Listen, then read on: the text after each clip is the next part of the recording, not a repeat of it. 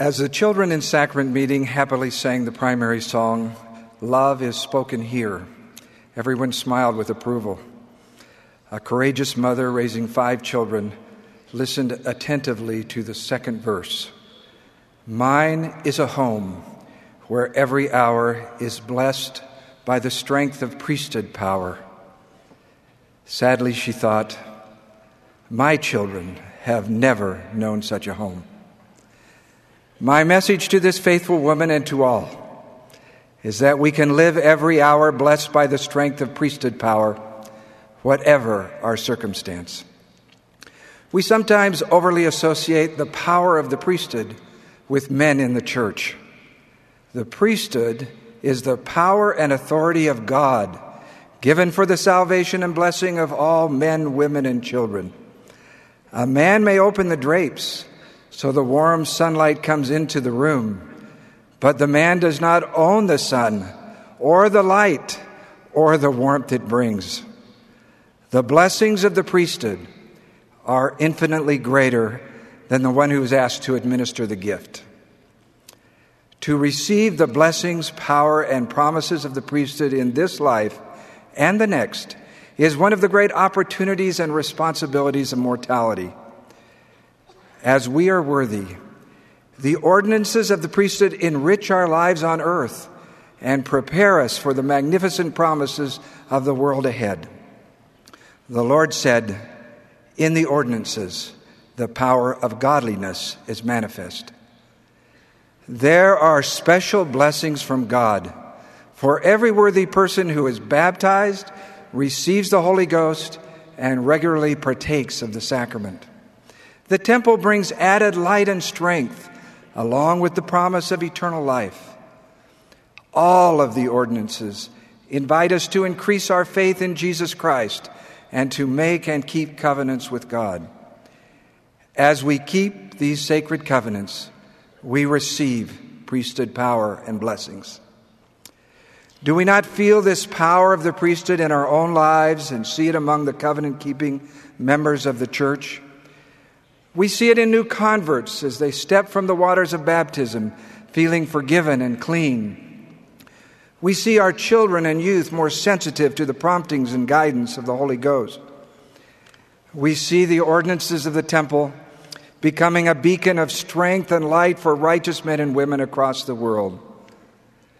This past month, I watched a young couple draw enormous strength from the sealing promises of the temple as their precious baby boy was born but lived only 1 week. Through the ordinances of the priesthood, this young couple and all of us receive comfort, strength, protection, peace, and eternal promises. Some may sincerely ask the question, if the power and blessings of the priesthood are available to all, why are the ordinances of the priesthood administered by men? When an angel asked Nephi, "Knowest thou the condescension of God?" Nephi answered honestly, "I know that he loveth his children.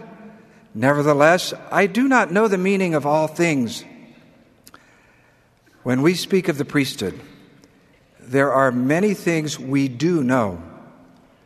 We know that God loves all his children and is no respecter of persons. He denieth none that come unto him, male or female, and all are alike unto God.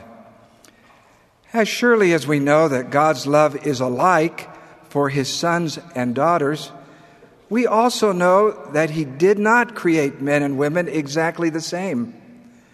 We know that gender is an essential characteristic of both mortal and eternal identity and purpose. Sacred responsibilities are given to each gender. We know that from the beginning the Lord established how his priesthood would be administered. The priesthood was first given to Adam. Noah, Abraham, and Moses all administered priesthood ordinances. Jesus Christ is a great high priest. He called apostles. "Ye have not chosen me," he said, "but I have chosen you and ordained you."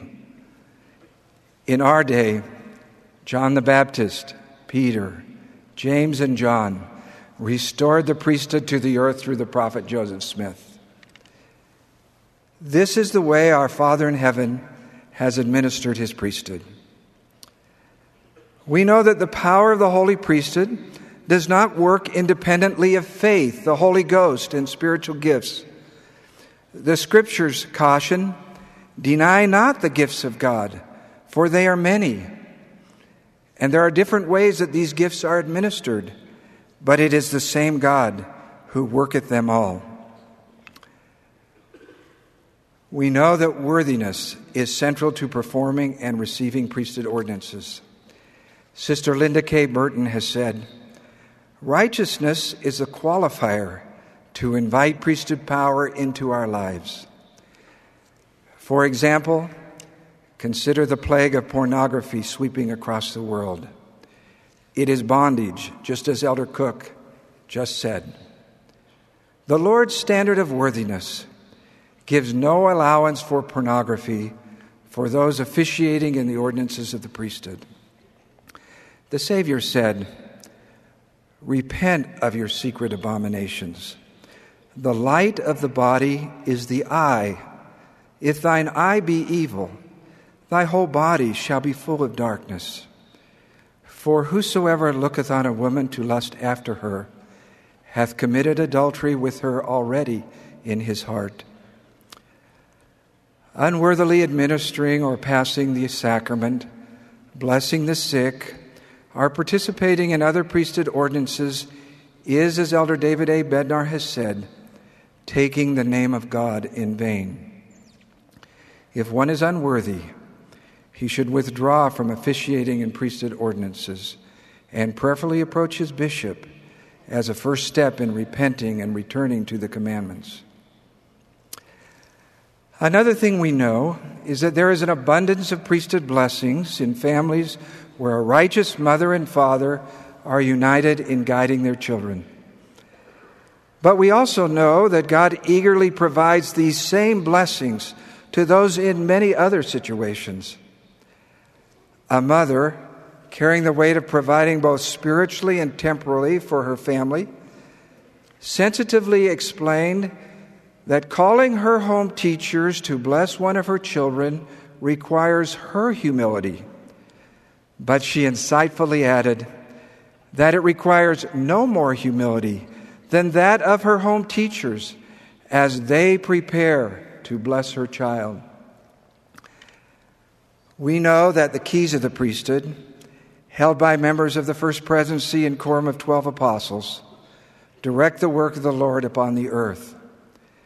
Specific priesthood keys are conferred upon stake presidents and bishops for their geographic responsibilities, and they call men and women by revelation who are sustained and set apart to exercise delegated authority to teach and administer. While there are many things we do know about the priesthood, seeing through the lens of mortality does not always give us a complete understanding of the workings of God. But his gentle reminder, "My thoughts are not your thoughts, neither are your ways my ways," reassures us that with time and eternal perspective, we will see things as they really are and understand his perfect love. We all willingly serve. Sometimes we feel underwhelmed with our calling and wish we were asked to do more. Other times we are grateful when it is time for our release. We do not determine the callings we receive. I learned this lesson early in my marriage. Kathy and I were living in Florida. One Sunday, a counselor in the stake presidency explained to me that they felt impressed to call Kathy as an early morning seminary teacher. "How will we do it?" I asked. "We have small children. Seminary begins at 5 a.m., and I am the Ward Young Men president." The counselor smiled and said, "It'll be okay, Brother Andersen. We will call her and we will release you." And that is what happened. sincerely asking for and listening to the thoughts and concerns voiced by women is vital in life, in marriage, and in building the kingdom of God. 20 years ago, in General Conference, Elder M. Russell Ballard related a conversation he had with the General President of the Relief Society. There was a question raised about strengthening the worthiness of youth preparing to serve missions. Sister Elaine Jack said with a smile, "You know, Elder Ballard, the women of the church may have some good suggestions if they are asked. After all, we are their mothers." President Thomas S. Monson has a lifelong history of asking for and responding to the concerns of women. The woman who has influenced him the most is Sister Frances Monson. We miss her very much. Also, just this past Thursday, President Monson reminded the general authorities how much he learned as a bishop from the 84 widows of his ward. They greatly influenced his service and his entire life. Not surprisingly, before President Monson's prayerful decision about the age change for missionary service, there were many discussions with the Relief Society, Young Women, and Primary General Presidencies. Bishops, as you follow the example of President Monson, you will feel even more abundantly the guiding hand of the Lord blessing your sacred work.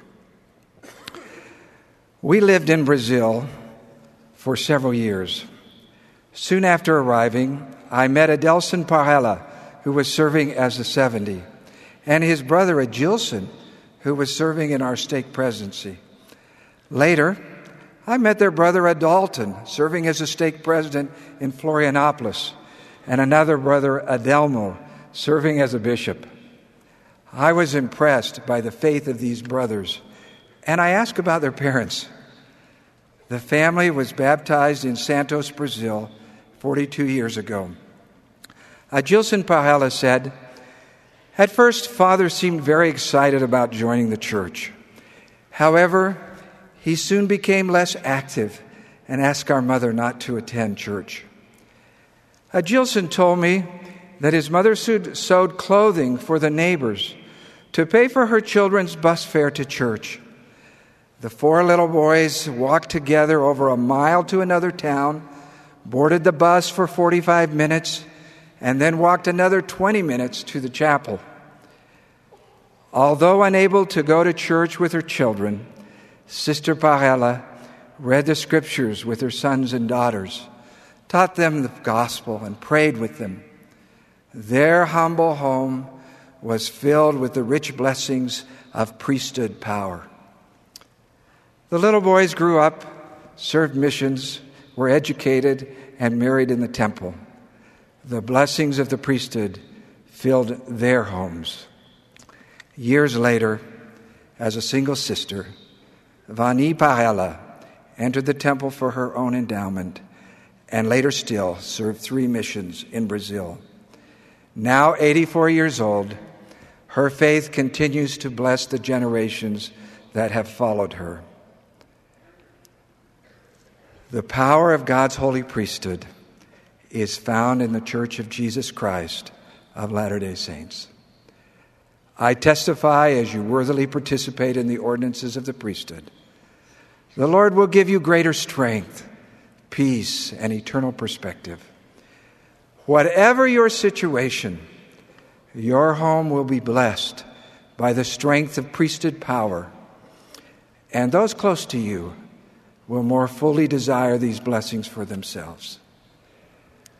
As men and women, sisters and brothers, sons and daughters of God, we move forward together. This is our opportunity, our responsibility, and our blessing. This is our destiny, to prepare the kingdom of God for the return of the Savior. In the name of Jesus Christ, amen.